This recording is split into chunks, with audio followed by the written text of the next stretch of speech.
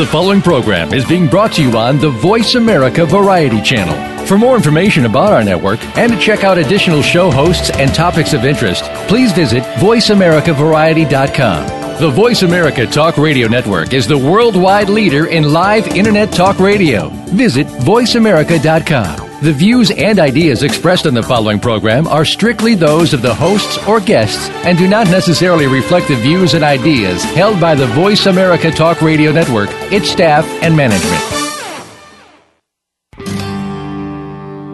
Good night. Welcome to the Kathryn Zox Show. This informative and entertaining show will start your mornings off on the right foot. Here's your host, Kathryn Zox, your social worker with the microphone. Good morning. I'm Kathryn Zox. I am your social worker with the microphone, and you are listening to the Kathryn Zox Show on VoiceAmericaVariety.com and World Talk Radio. Joining me this morning is Madhulika Sikka, executive editor for NPR News and author of A Breast Cancer Alphabet. A Breast Cancer Alphabet is her new book. Welcome to the show. Nice to have you on this morning, Madhulika. Thank you for inviting me, Kathryn. Well, 1 in 8 women in America will be diagnosed during their lifetime with breast cancer, and unfortunately, you were one of them. And your book, An A to Z Guide to Living with Breast Cancer, really does offer a new perspective for those living it with it. So, Madhulika, let's first start with when were you diagnosed? When were you first diagnosed? And what was the first thing that you did?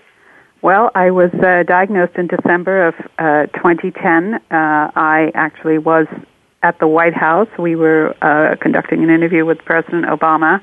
I knew I'd be hearing from my doctor that day, and when we got out of the interview, there was a message, and I had her paged, and she told me that, in fact, my biopsy results confirmed that I did have breast cancer, which was sort of a bolt out of the blue. It was a result of a routine mammogram. There's no history of breast cancer in my family.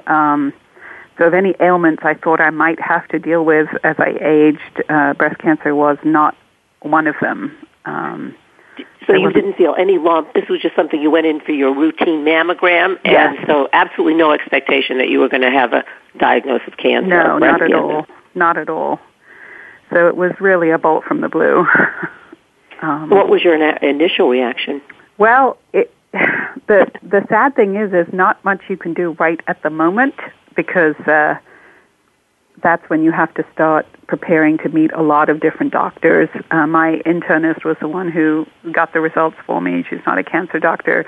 The most important thing she had done was set up an appointment for me with a surgeon, and she was also arranging for me to meet with oncology. So when she called me with the diagnosis, she said, and here is what is going to happen next.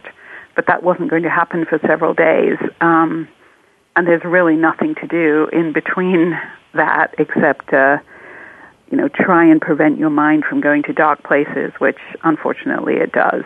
Yeah, and that's what I want to talk about, because, I mean, that is what happens, and I don't think all the time or necessarily that one's internist or physician takes such a role and tells you, okay, this is what we're going to do, albeit even if it's in a few days. Some women, I think, are left with, now what do I do? And they're the ones who have to orchestrate it. But I think that's absolutely true, and I was very fortunate to have an internist who has looked after me in a very holistic way. So she knows you, she knew you. Yes, Did you say holistic, so that's emotional and physical? Yeah, she knows. She's my husband's internist. My husband had been diagnosed with cancer 10 years before me, so she had gone through this with us. And another sort of good thing that I was fortunate enough to be in a situation where I was being dealt. My medical care is at Georgetown University Hospital, which has a cancer center, so everything could be done there. So she was at Georgetown, and she could reach out to her colleagues at Georgetown, and I could have everybody in one place, which I know is a real rarity, and I think for me made all the difference in coping with my treatment. Okay, so so here you are at Georgetown, which is a top facility, and you don't have to be searching around for that. But let's talk about your emotional reaction, because your husband was diagnosed 10 years ago. Now, I mean, just the immediate, what goes through your mind? Well, sadly, you do go to the dark places, and what I did immediately was finish up editing the interview with the president and then went home and cried, which I think is a pretty normal reaction. And of course, you can't sleep because you can't start thinking about the worst thing possible. And when you have, small kids, my kids were then in lower school and middle school, you kind of imagine a life that they have without you being part of it. And that is a perfectly natural place to go. And sadly, you go to the darkest places before you see the light. But, in your book, the obviously the title of the book, Breast Cancer Alphabet, one of the things that I don't know if this is, I think this is something we need to talk about before we discuss the book specifically, but these platitudes about breast cancer and Breast Cancer Awareness Month, and now, we have all these, I always say women, and I probably shouldn't say this, but women kind of running and jumping in pink for breast cancer, and everybody seems kind of happy and joyous, and if you contribute so much money at a retail store, so much money goes to breast cancer and all of this kind of stuff. How did that fit into, your experience? Well, not at all, and I think it's perfectly okay for you to say that. It is one of the things I try and get at in the book. I think that there are platitudes around breast cancer. I think there's a sort of pink fluffiness to it that belies what the reality is of going through the disease. And I think that, the breast cancer awareness movement has actually been one of the most important, significant efforts in women's health in the last couple of decades, but I think we sort of reached a tipping point. And when you go through the disease, you find it really difficult to define a straight line between the NFL clad in pink or the pink teddy bears or food products that you see plastered with pink ribbons. You find it hard to find a direct line from that to what you are going through. So I actually found it a little annoying. Okay, well, you just said, breast cancer awareness has been great over at least past 2 or 3 decades because it makes everyone aware and gets rid of the stigma and generates money, but now we're at a different stage. Hence, I guess, your book, because your book kind of represents this new stage that we're at in terms of our attitudes and responsibilities and, I guess, demystifying breast cancer. Yeah, I think it's okay to acknowledge the pain and difficulty of going through treatment. If you think about it, the treatment has not changed at all. They do a combination of cutting, poisoning, and burning you, either mastectomy and chemotherapy and radiation, and that has some combination of that. That has not changed a lot. And believe me, there is nothing pink and fluffy about any of that. And you don't have to be upbeat during it because, think about it, horrible things are happening to your body. And I think in some ways acknowledging that actually helps the healing. Did you feel that you got, your husband having had cancer, mm-hmm. I'm making the assumption he had some kind of an understanding of what you're going through? Yeah, he had surgery and he had radiation. I had surgery and I had chemotherapy. I did not have radiation, so between the two of us, we sort of covered the bases. I think, the surgery, a mastectomy, I talk about in my book, M is for mastectomy, and I think it's sort of funny that we use this clinical term in our everyday language, and it allows us to be divorced from the reality of what exactly is happening to you, and I write about describing it as feeling like an amputation, and understanding it that way kind of suited me and what I felt I was going through. It's very painful, and it's a very extreme and, if you think about it, violent reaction to cure you, or to help cure you, or try and cure you. But that is what we have. That is what we have available to us. So you go through this, you call it an amputation, almost a mutilation of your body. It is absolutely a mutilation, and it's funny, we have a very complicated relationship with our breasts. I think breasts are fetishized in society, but in your everyday life, they're pretty private things, and you don't talk about them, and, they are your domain, and suddenly it becomes what the thing is all about. And everybody has access to your breasts. Yes. There are a ton of medical professionals who have access to your breasts. They are touching you, and they are taking photographs of you, and it's all a very strange and unexpected thing to go through. And one of the reasons I sort of wrote about that was I didn't realize, I think about it in the abstract, but actually going through it makes you really think about, wow, this is seriously happening to me, and it's not something I've encountered before. And so I hope that it'll be useful for people who are diagnosed and for their caregivers around them to get them to understand a little bit, have a little bit of insight into what their loved ones may be dealing with. Well, let's talk about maybe specifically about some of the insights in the book. I mean, you mentioned the word sex. No one ever, when that sex, breasts, being attractive, feeling not attractive. How does, that's a huge topic, especially you're talking about yourself and many, many other very young women who find themselves in this situation. So where does sex come into play? Well, no, it doesn't come in very much, actually. I think what I sort of talk about not wanting to be cancer competitive, but, a man's sex life and the impact on his sex life is often discussed when talking about prostate cancer. And I feel in breast cancer, fertility comes up, particularly for younger women who are diagnosed who still want to have children, but sex doesn't come up. And, your body is mutilated, you're taking a poisonous form of treatment, and you have horrible side effects, and your libido is affected. The whole thing is kind of a mess. And I think understanding that going in actually helps, and particularly for your partner to understand what is happening and that this may be a temporary thing, and you as the patient feel worse than your partner feels about you. Your partner still loves you, but you're feeling terrible and you look terrible, and it's hard to climb out of that. And how do you want other people to react? We're talking about your partner, but I'm thinking about, and I think anyone that I know, whether they've been diagnosed or have breast cancer or their best friend or their mother or sister, I think we've all been affected by it. The first question is, well, what do I say? How do I talk to my sister now that she's been diagnosed? And people tend to talk in platitudes and afraid to really talk about the tough stuff. But I think you say what the most helpful thing is to be able to talk about these tough things. And because it takes a lot of energy, another level, to have to be talking about things that really aren't important to you or aren't meaningful in terms of where you are at this point with your breast cancer. It does. I think that, the kind of relationship you have with the patient, whether it's a sister or a best friend or a mother, that's sort of one level. I think the other level, one of my letters, K is for kindness.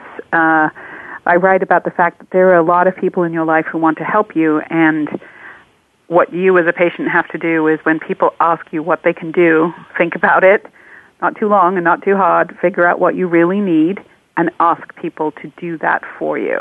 So you don't want to be, buried with soft toys. What you want maybe is someone to help shepherd your kids around if you are going to treatment, or, help you carry things, or, be there if your partner can't be there for any particular appointment. And the other, one of the most valuable things my friends did was organize a meal delivery service. So for 5 months, we were fed by all our friends, and food was delivered several times a week. There was a big cooler on the porch, and we did not have to worry about that, which, when you have kids and you've got a lot going on, dealing with your cancer takes up a lot of your time. That was probably one of the single most important things, and people felt like, okay, I am really doing something to help here. So it's a two-way street. You as a patient have to sort of figure out and not be embarrassed and not be type A, as I tend to be, and say, okay, I could really do with some help on this, and then people will generally react in a positive way. You say generally. Would there be anyone who would react in a negative way if you were they ask you, K is for kindness, and you tell them what you want? Well, I hope that if they ask you, they mean it. If they don't ask you, then you don't need to ask them. I think some people can't deal with illness. That's fine. You may know them and know that about them. But I think generally when you hear from someone, it's because they want to help you. And this is true not just for my friends and my close friends, but for my colleagues as well, who all felt that they wanted to do something to help. What about the children? What about the family? I know kids, they see mommy as, at first, okay, there's maybe a crisis, but then they sort of adapt to the crisis, and then they want you back as mommy who can run around and do all she did and go to the soccer games and, and have the expectation that you are the way you were when you're not. And you describe yourself as a type A personality, so I would assume someone who wants to be able to live up to their expectations. How did that work? Well, I think, one thing you discover is kids are remarkably resilient. And I think that is true across all circumstances. We tend to sort of wrap them in bubble wrap a little bit and want to protect them. As someone who's been a news mom my whole life, I have tried to expose them to the world that we live in, and my diagnosis was the immediate world that they were living in at that time. And after the first, initial shock of letting them know what was happening, we knew we were going to be in for the long haul on this, and they did great. I think it's important to be honest with them. I think the difference nowadays compared to, say, a generation ago is not only is cancer so prevalent, we talk about cancer in public in a way that we never would have talked about it before. And I think that that's really important, and I think that's really healthy for them. And they were great. They watched me go through it. They watched the impact it had on my body. And for two, preteen girls, they really managed fine with my bald head and were very supportive of me going out. And if that was the way that made me feel comfortable, they were fine with that. What about the fear of that you would die, that you wouldn't be there? I mean, is that something that you discussed with them? I mean, we talk about being honest, and I think you're absolutely right. It's on television. We talk about breast cancer, films, internet, which is a good thing, but their deepest fear, their darkest fear, I should say. I think we didn't talk about that because my prognosis was good. The way my doctors described it was I was going to go through a really rough period, but they felt good about it. And, my kids have been exposed to friends of ours who have had cancer and who subsequently died. So they have seen that side of things. I think just being straight with them is really important. And my doctors were great. My kids were 11 and 13 at the time. And in fact, my breast surgeon, when I met her for the first time, we talked through what we were dealing with and what we were likely to have to do. And, the most important thing she said to me was, if you need me, if you want to bring your girls in for me to talk to them about what you're going through, I'm happy to do that.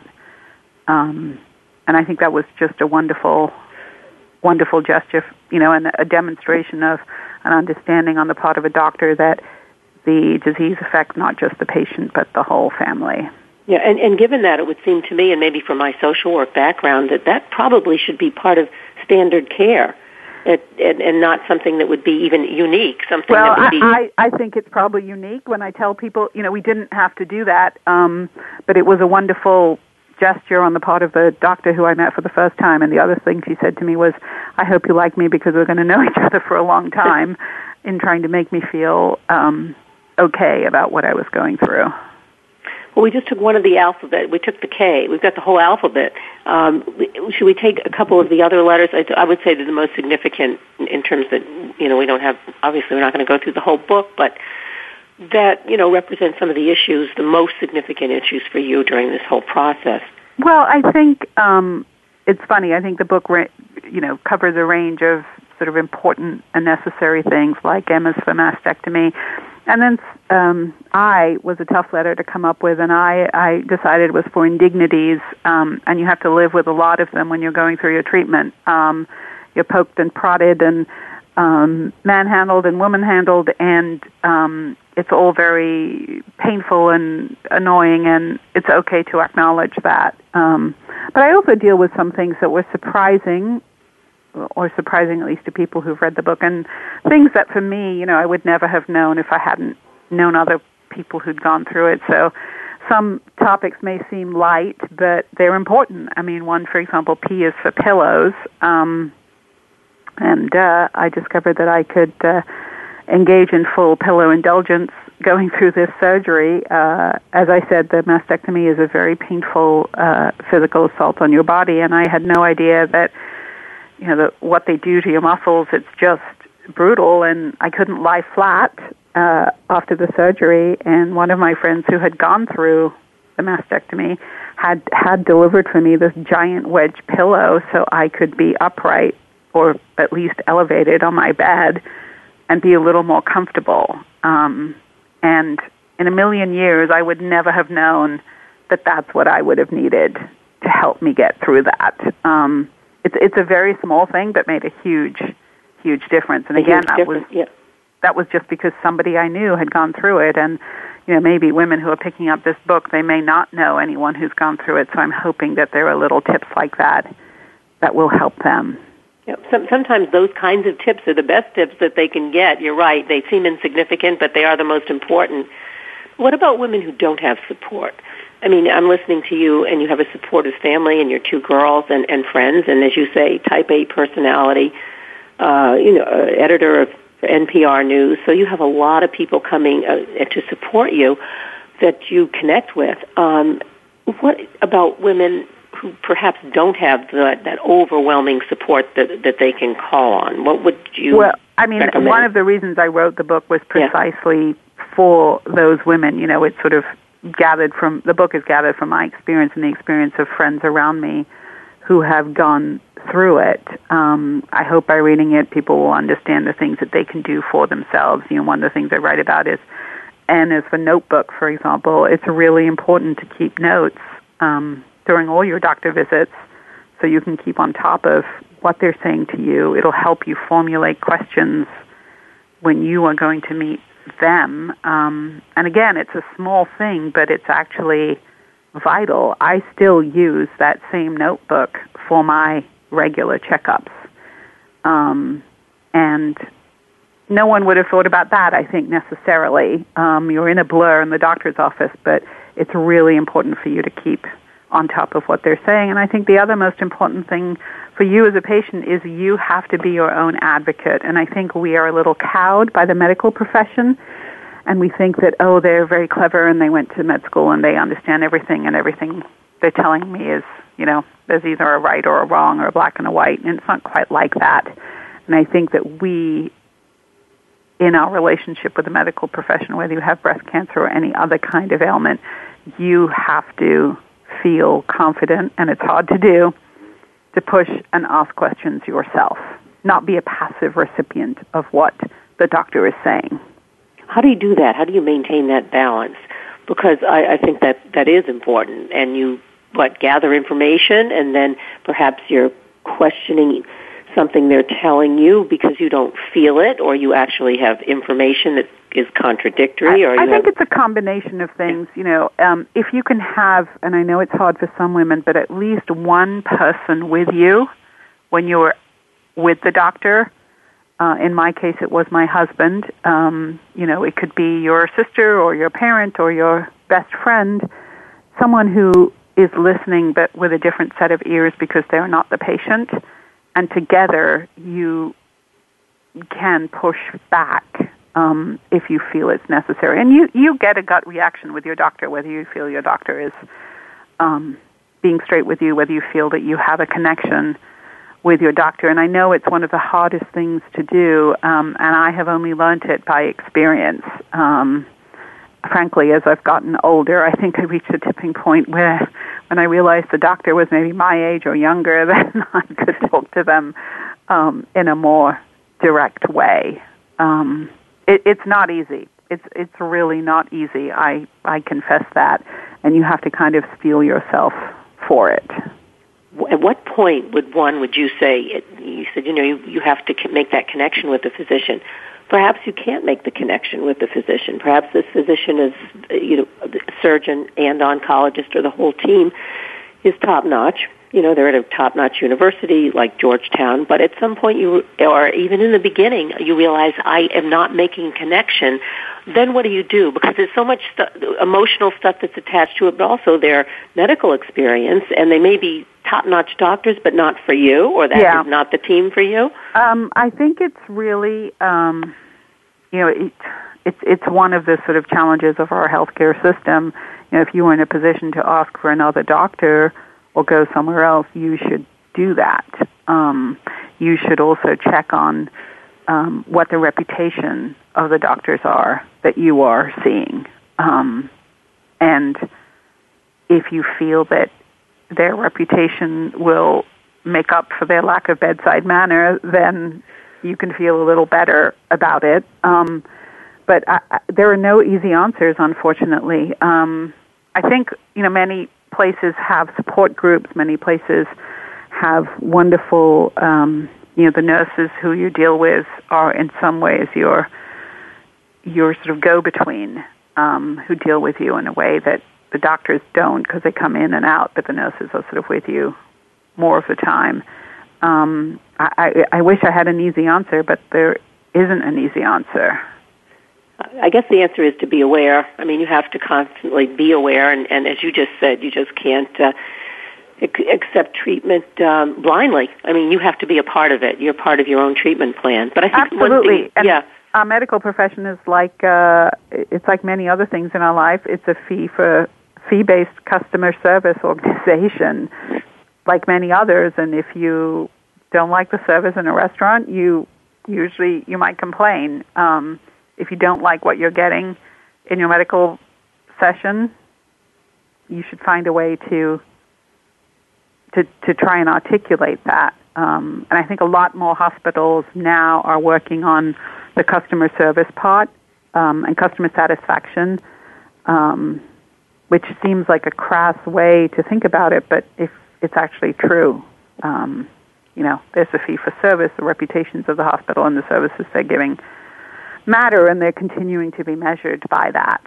I think that's good advice, and I think that is true. I don't think it's crass. I think it's just practical. I mean, that's just the way the system works. We have a few more minutes left, so I just want you to tell, 3 years ago you were diagnosed, now you're here today and you've written the book.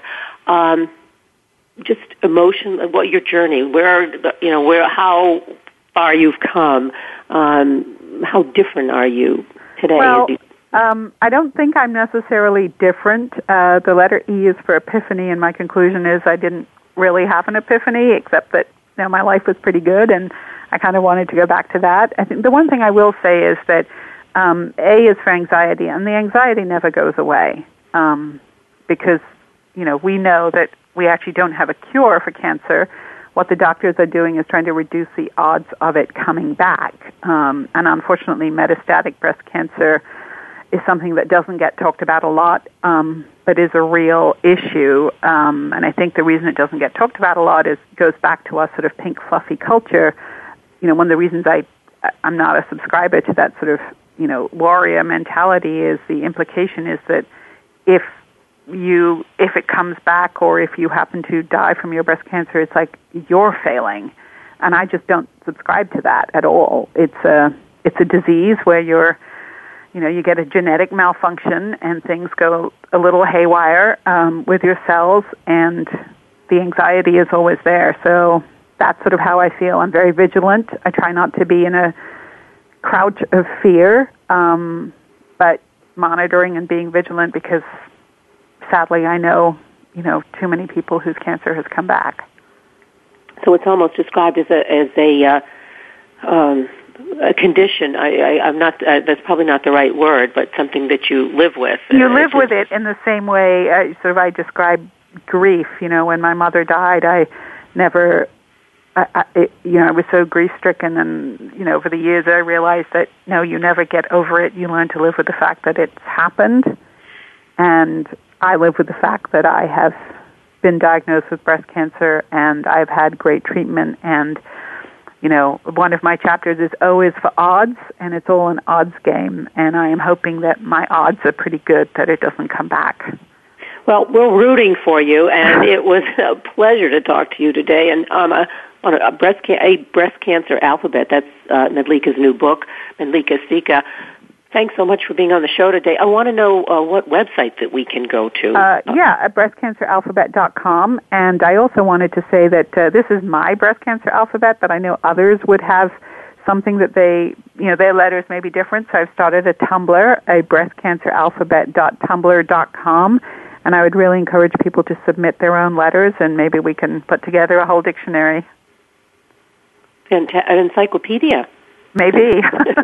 You need a whole encyclopedia from A to Z. Yeah, breastcanceralphabet.tumblr.com, and it's very gratifying to hear from people who have different letters than me. Great. Thanks so much. Thank you, Kathryn. We're going to take a short break. I'm Kathryn Zox, your social worker with a microphone, and you're listening to the Kathryn Zox Show on Voice America. We'll be back in a minute. Don't go away.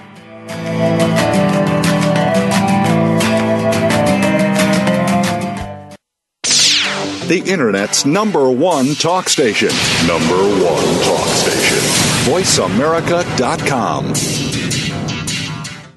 Now there's a new destination for video content, voiceamerica.tv. Just like our radio channels and so much more. Voice America Variety, Health and Wellness, Business, Sports, Green Talk, Power Up Motorsports, and Seventh Wave Network now have their own video channel components. Plus, check out exclusive programming, including movies, music, educational courses, science and history, current events, and short features. High definition, premier quality programs available 24/7. VoiceAmerica.tv. If you think you've seen online TV like this before, let us surprise you. If you hear a dog barking or an angel singing, then you know that you are listening to Waking Up in America. Heard every Wednesday at 3 Pacific Time, Valerie Kirkard and all of her friends will bring you powerful and humorous discussions that raise thoughts and give you insight on how to live your life to its fullest potential. Adventure is always a must on Waking Up in America with Valerie Kirkard every Wednesday at 3 Pacific. In today's society, there is just too much competition. Women are taking on the same roles as men. They're working side by side, competing for the same positions.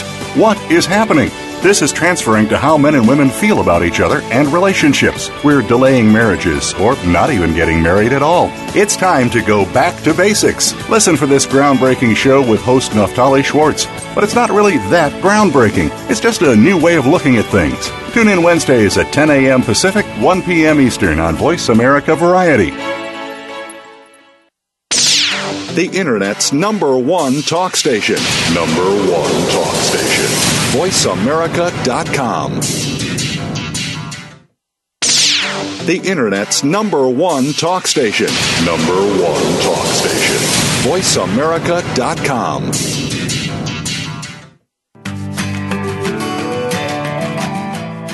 You're listening to The Kathryn Zox Show. If you would like to join our conversation this morning, call now. The toll-free number is 866-472-5788. That number again is 866-472-5788. We're back. I'm Kathryn Zox, your social worker with a microphone, and you're listening to The Kathryn Zox Show on VoiceAmericaVariety.com and World Talk Radio. My second guest is John Havens. He's joining me today. He's a contributing writer for The Guardian, the Huffington Post, and founder of the Hackathon Project and author of Hacking Happiness. Welcome to the show, John. Thanks for having me. And I guess there's another piece of this. You've also been a principal or been in Broadway shows, so you're a perfect guest for a radio show, an actor. Hacking Happiness, you described yourself as a futurist. So my question is, what is a futurist, and how does that relate to your book, Hacking Happiness, which kind of sounds like, I don't know whether you'd call it an oxymoron, but hacking and happiness don't always seem to go together. Yeah, that's a good point. Well, futurist is a word that, people understand. I like to think about the future. I never mean to sound sort of like arrogant with that term. It sounds kind of hokey. I guess I'm more of a pragmatic presentist, like thinking about culturally and ethically how will technology especially affect us even in the near future versus, necessarily like dystopian pictures, decades down the line. And in terms of the title, Hacking Happiness, what I'm referring to in hacking is the idea of like a hackathon, which is a positive rethinking of an idea rather than hacking as in like nefarious hacking your computer. And the book and my work is about rethinking happiness, so it's not just about basing your life on mood. All right, so let's talk about that. Rethinking happiness so it's not, our life isn't just based on mood. What do you mean by that? Well, there's two types of happiness, according to positive psychologists or psychologists in general. And they're called either hedonic happiness, and this is based on the word hedonism, which is somewhat of a momentary or ephemeral mood-based happiness. And it's very natural, by the way, so this is not pejorative. But that's what a lot of people think of when they think of happiness. It's that rush of oxytocin or dopamine in your brain when you're seeing an exciting movie or you get a raise. The difficulty with living your life based on that happiness is there's a term called the hedonic treadmill in positive psychology circles, which means that you kind of get used to those ups of, hey, I just got a raise, but then when your next door neighbor gets, a higher raise than you do, you kind of go on a big down, and that up and down cycle can be difficult to sort of live by. So the other type of happiness or intrinsic well-being, the Greek word, it's called eudaimonic happiness. And this is based on things like time with family, time with friends, having work that gives you purpose.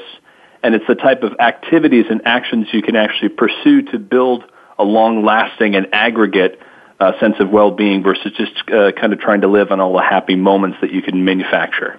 Okay, John, let's put it in terms of our culture here in America. Where do we, on a daily basis, would you say most Americans stand in terms of their happiness, how they view their happiness? I mean, whether you're eating good food or getting, as you say, a raise or great sex, or, I mean, that's the first kind of happiness, right? That you're never satisfied?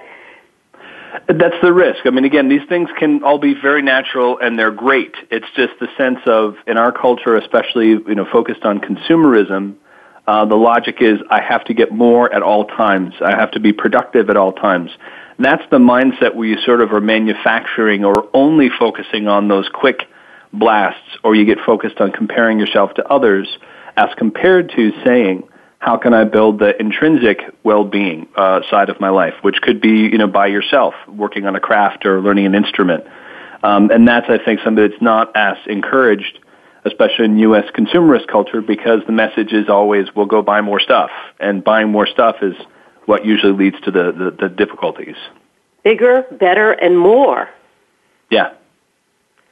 So, but how are we going to? And obviously it doesn't work for us because we're fatter, and actually I think most of us are poorer, even though we want to have more money, and we continue to spend and all of those activities that you described. So what do we do, and why? It seems to me it almost is, given the context in which we live or the society in which we live, it's very difficult. And I'll say, capitalist society, to be able to pursue these kinds of intrinsic well-being. Is that possible? How do we do it? It is difficult, and no, I don't think it's impossible. It's the work that I'm trying to do is to, in a sense, quantify either emotions or quantify a lot of things which normally people would consider to be intangible. And the logic there is that if I say to you, hey, go and be nice to 3 people today, and again, I am being pejorative to make a point, if you didn't know who I am, you might be like, well, of course, that's great. I'm going to go be nice to some people. But positive psychology, scientifically through longitudinal testing, has showed that altruism helps the giver as much as the person who's receiving. And what that means is your brain, again, registers oxytocin, dopamine, these sort of happy hormones, as it were, where you actually are literally making yourself happier by helping others. So while, we could do a whole other series of questions on the motivation of why to help people, my logic is, look, how are you going to, in one sense, give yourself therapy throughout the day? And we all do. I suffer, I tend to overeat. You might watch movies. There may be more dangerous things like substances or, porn addiction, what have you. Without trying to come to like a formal therapeutic diagnosis for any one of your listeners, the idea is, well, practice. Just test this idea of when you go and help someone. Again, make sure they want the help, of course, but then see how you feel afterwards. That is, in a sense, a way to provide yourself therapy kind of for free. And this idea of altruism or gratitude, even without anyone else in the room, thinking about what am I grateful for? It's kind of like the same way you would go to the gym and exercise. You start doing these exercises focused on this field of positive psychology. And these are things that can increase this intrinsic well-being without any money. And again, you start to see the additive and complementary effects of these things combining in the same way when you eat better and go to the gym, your muscles get stronger on a regular basis. So one has to be mindful of what they're doing, as you're saying, when you do these kind of, or have these intrinsic feelings of well-being. Be mindful of it. But as I understand it, John, statistically anyway, that Americans are the most generous people on the planet, not just in terms of money, but in terms of time, that we do that. I mean, that is part of our lifestyle, but it also kind of goes hand in hand with this other stuff that we've been talking about as well that we think that's going to make us happy. So we do both. Is it that we don't really aren't mindful that we are doing it and how that really will give us more of a sense of well-being than, overeating or drinking or... Yeah, I think, statistics, there's different countries excel in different things. And again, I never ever want to sound negative in terms of, I'm making a holistic value judgment for every American, and in the sense of when people already in their lives are, say, volunteering or giving their time, then they should naturally probably, the logic is and the science is they'll be experiencing these emotions and this intrinsic well-being anyway. To your point, and a lot of the book, why the subtitle is Why Your Personal Data Counts and How Tracking It Can Change the World. What I say a lot is if you want your life to count, you need to take account of your life. And in the same way, if you've ever journaled, as I have as a writer, not as much as I would have liked, but when you can look back on a day and have that tool to reflect, you can see, I'd forgotten about that thing that happened today. Now that I have this information, it's a data point. I don't need to judge myself or feel horrible that I did or didn't do something. But now I can move forward to the next day being aware of how that affected me positively or negatively. So the people you mentioned, if they are already volunteering and they wrote down not just I felt good because I did this, which is great, but more specifically, well, how did it make you feel good and why? Was it because you helped someone else? Probably. Or also was it that you got to use a skill, for instance, that you don't necessarily get to use in your work life every day. And using skills, this idea of flow, is another big idea of positive psychology. It means you feel like you're doing the work that you were born to do. So like the work that I'm doing with the Hackathon project, we're trying to match people to volunteer opportunities where they can experience this flow. So it's like a double hit of this intrinsic well-being. They're helping others, they get the altruism, but they also maybe get to experience this flow where they're doing work that they feel like they were built to do. And also, John, as I understand it, you're saying there are, and this I wasn't aware of, there are the emerging technologies, that will help us to kind of reclaim this data for ourselves in terms of, as you're describing, the being able to do activities or helping other people, but you can actually track that on your iPhone. Can you tell us about that? Sure, there's a whole slew, if that's the best word, a myriad of apps and technologies that let you do things like analyze your mood. So a buddy of mine named Byram, he's from Moscow, has created a great app that's free on Android, iOS, and online. It's called InFlow, INFLOW. And you download it to your phone, and what it does is it uses an experience sampling method that positive psychology has used now for a while. It's also used in surveys by like economists. I think the Gallup people may be using it.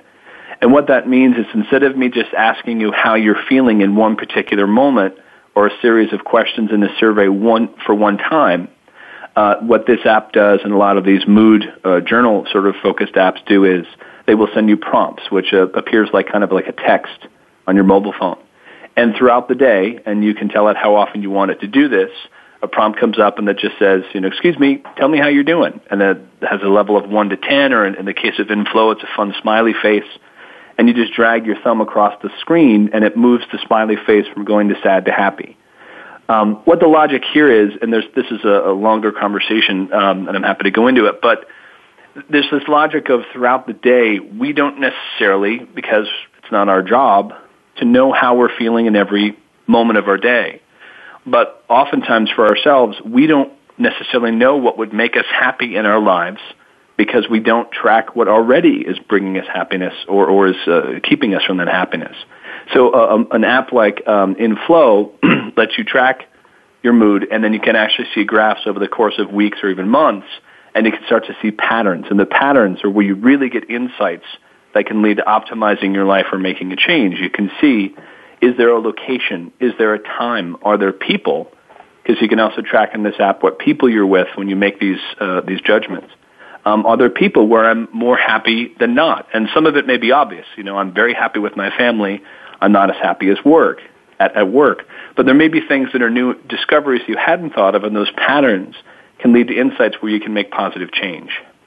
You're going to put psychologists and social workers out of business? No, actually, I know a lot of people who bring these apps with them to see their doctors. And my dad, the whole inspiration for my work is actually, I lost my dad, and he was a psychiatrist for 40 years, so I have high respect for the field. And that's one app. Are there other apps that are like this or complemented? Oh, yeah, I'll give you a couple more examples. There's one that's really fun to try called Cardio, and that's CARDIIO. I think it's $1 to download for the iPhone. And this was created by some people at MIT, and it's fascinating. You take your iPhone and put it about a foot away from your face, and you press the on button, and for about 30 seconds it scans your face, and it can tell your accurate heart rate just by having it pointed at your face. And it does this because it measures through the light on your skin tone, whatever your skin color, when there's more or less blood that goes to your face. And why I think this is such a powerful tool to just test and get used to is this idea that something can track your heart rate or your biometric data without even having to touch you. There's a lot of things right now, like a Fitbit, things that you can measure your like pulse and sleep that you can wear. These are called wearables or wearable technologies. But I always mention cardio because I think pretty soon we're going to get used to the idea that we might be wearing, say, like a contact lens outfitted with a technology called augmented reality, which essentially means you can sort of see data over your eyes as if you were sort of wearing a computer over your eyes. And if you have this type of app like this cardio app, you could actually sort of look at the person's face who you're speaking to and see when their heart rate goes up or down, and these things actually correlate to different types of emotions. Could this, though, John, tend to make one anxious with all this information coming in all the time? I mean, you have to know how to process it. Definitely, and that's a lot of what I write about as well, meaning I would say technology is neither inherently good or evil. You know, we could both look at a stick, and one person could say, well, I'm going to burn it to have a fire and keep us all warm. Another person could say, well, I'm going to use it to hit my enemy, right? I think one of the reasons I like to come up with, and this is the futurist side of me, scenarios about potential futures, is to say, well, if the technology could enable these things, let's discuss the ethical and cultural ramifications of what these are. So to your point, we can say, where would this technology be something that people could get used to, so even if they are a little bit anxious using it the first time, they've both agreed to and consent to the better possibilities of what it could bring, versus, say, walking into a Starbucks and one person has this type of technology, nobody else does, but everyone knows it, and everyone's kind of freaking out because it's not something they've all agreed on to use together. Yeah, that was my next question. I mean, when do we start using it? Who tells us to use it? Where do we get it from? Are we all going to have the same access to this? Or was it start school children, doctors, other institutions? How does that work? As a futurist. No, it's a great question. A lot of what I've been writing about and the book, the reason I use the term personal data is most of us are used to going online, especially to services like a Facebook or Google or any of the services we use, and either signing a privacy agreement or a terms and conditions agreement where we allow them to use our personal data, or a lot of times we go to a site and even without signing anything, they use what's called cookie data to analyze aspects of our identity and actions, meaning the browser from your computer, people can tell like your location and other aspects of your life. So the internet economy has evolved over the past 10, 15, 20 years so that the main way that people make money, advertisers like a Google, is through advertisements. So a lot of people say that we, meaning humans, are the product that is sort of sold. And in the case of our personal data, what that means is a lot of these terms and conditions we sign, we sort of have this ennui. We're just tired of like, okay, fine, and we click the button and say, take my data. And we think it's a one-time transaction to use, what are often great services. Like Google's a fantastic company. I like a lot of their products. What I don't like is the logic that data that I'm using, maybe I think once or twice as an exchange to use their services, may be used hundreds, thousands, indefinitely amount of times, and sold to data brokers, which are these third parties that sometimes for good purposes, other times for somewhat nefarious, use this data And to your point, there are no common standards about how this data is used. The majority of American data brokers right now are being sanctioned by the FTC because they won't even allow consumers to see copies of the data that they are stored and have collected. So a lot of also what I'm trying to do in this book and in my work is to tell people, I'm not here to tell you what to do with your personal data.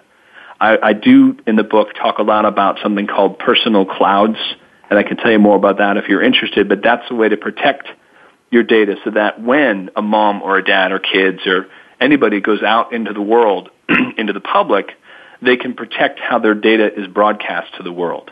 All right, so talk to us about that personal cloud. What is it?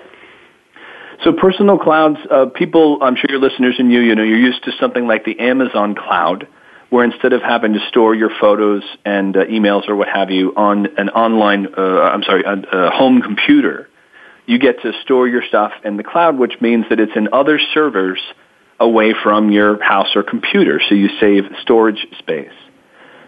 Personal clouds, it's the same logic, but instead of it being data like about your photos or stored documents, it's you can actually store what's called your PII data, and that stands for personally identifiable information, or actually all of your data. But PII data, a lot of people, or what this term means is like your most precious data that represents your identity. So your social security, your address, gender, year of birth. When you as a person can protect this, and personal clouds, they also sometimes are called personal data banks or vaults.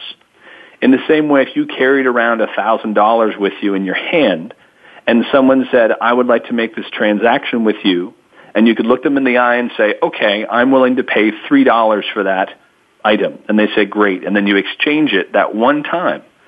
Data banks and data vaults are now going to allow people to do this with their data. But to an earlier question you asked, so it won't be so crazy for us to walk around the world and think, well, I'm going into Starbucks, and then I'm going to the post office, and then I'm going to a friend's house. 3 different environments electronically in terms of how data and Wi-Fi operates. You can just set up your preferences for how you want your data to be shared and when. And essentially that means as you walk into, say, like a Starbucks, if someone's trying to take your photo and you haven't given them permission, they may see a message because you've preset this in sort of your data preferences. I don't like my picture taken in public. If you're going to take my picture, I won't allow you to tag me, which is a way that like Facebook and Google, you can tag a picture. I won't allow you to tag me without my permission. So just as a quick synopsis, the data bank idea means you kind of get to pull all your data in, at least from the time that you start using it moving forward, so you get to dictate who uses your data, how often, and when. John, so you're saying that you're empowering, as I'm listening to you, and if one reads your book, it gives us the opportunity as individuals to be empowered in the same way that some of these big companies are, like Google and Facebook and Amazon. We're not just kind of victims to their gathering our information and we can't really do anything about it. Is that what you're saying? Yes, and I am evangelistic about people learning about these services, and I'll give you a couple of names just to get specific. There's a company called Personal.com. I interviewed their founder, Shane Green, in the book. They're fantastic. They have a service, I got to look it up, I think it's called Fill It. But it gets you used to this idea of giving your data, the golden copy, as it were, of your most precious data in a protected way through this data bank mindset. Their service lets you enter in your password stuff once, and then as you go to sites where you want to give permission to share that data, it does it automatically. So Personal.com is one place. And by the way, I have no official affiliation with them. I just think they're great. Another organization, and the Hackathon Project, my nonprofit foundation, we are a founding partner here, but there's no money exchanged, so there's the disclosure there when I make these recommendations. The Respect Network is a series of personal data cloud providers around the world. And the Respect Network is trying to create over 1 million users within the next year or two. And in their case, you pay, I believe it's $25 American for the year to have this data bank store your data. And then, again, you get to control, to your point. And this, by the way, doesn't mean that you're saying to Google and Facebook, I never want to use you guys again. And it doesn't mean your relationships with brands have to change. What my hope is that the smart brands and the Googles and the Facebooks will say, okay, now I have a much bigger chance for more transparency and even more intimate, as it were, more intimate relationship with consumers, because they're going to tell me exactly, granularly, how and when they want to be contacted, how I can bring value to them. Instead of, right now, especially in Facebook, ads that 90% of the time don't really relate to you at all. Exactly. So anyway, those are a couple of examples. We have to end it on this. It's fascinating, and I do want to mention, obviously, your book again, Hacking Happiness. You can buy it online, bookstores everywhere. John Havens, and listen to John's TED Talk, TEDx Talk. You can listen to that on YouTube. Lots of information today. Thank you so much, John. My pleasure. Thanks for having me. Yeah. We're going to say goodbye. I'm Kathryn Zox, your social worker with a microphone. You've been listening to The Kathryn Zox Show on VoiceAmericaVariety.com and World Talk Radio. Have a great week, and we'll see you next Wednesday. We hope you have enjoyed today's episode of The Kathryn Zox Show. You can listen live every Thursday morning at 7 a.m. Pacific Time on the Voice America channel. Want to know more about Kathryn? Visit her website at www.kathrynzox.com. Be sure to join us next week for more interviews and great conversations with Kathryn Zox. Thanks again for listening to the preceding program, brought to you on the Voice America Variety Channel. For more information about our network and to check out additional show hosts and topics of interest, please visit VoiceAmericaVariety.com. The Voice America Talk Radio Network is the worldwide leader in live Internet talk radio. Visit VoiceAmerica.com. The views and ideas expressed on the preceding program are strictly those of the hosts or guests and do not necessarily reflect the views and ideas held by Voice America Talk Radio Network, its staff, and management.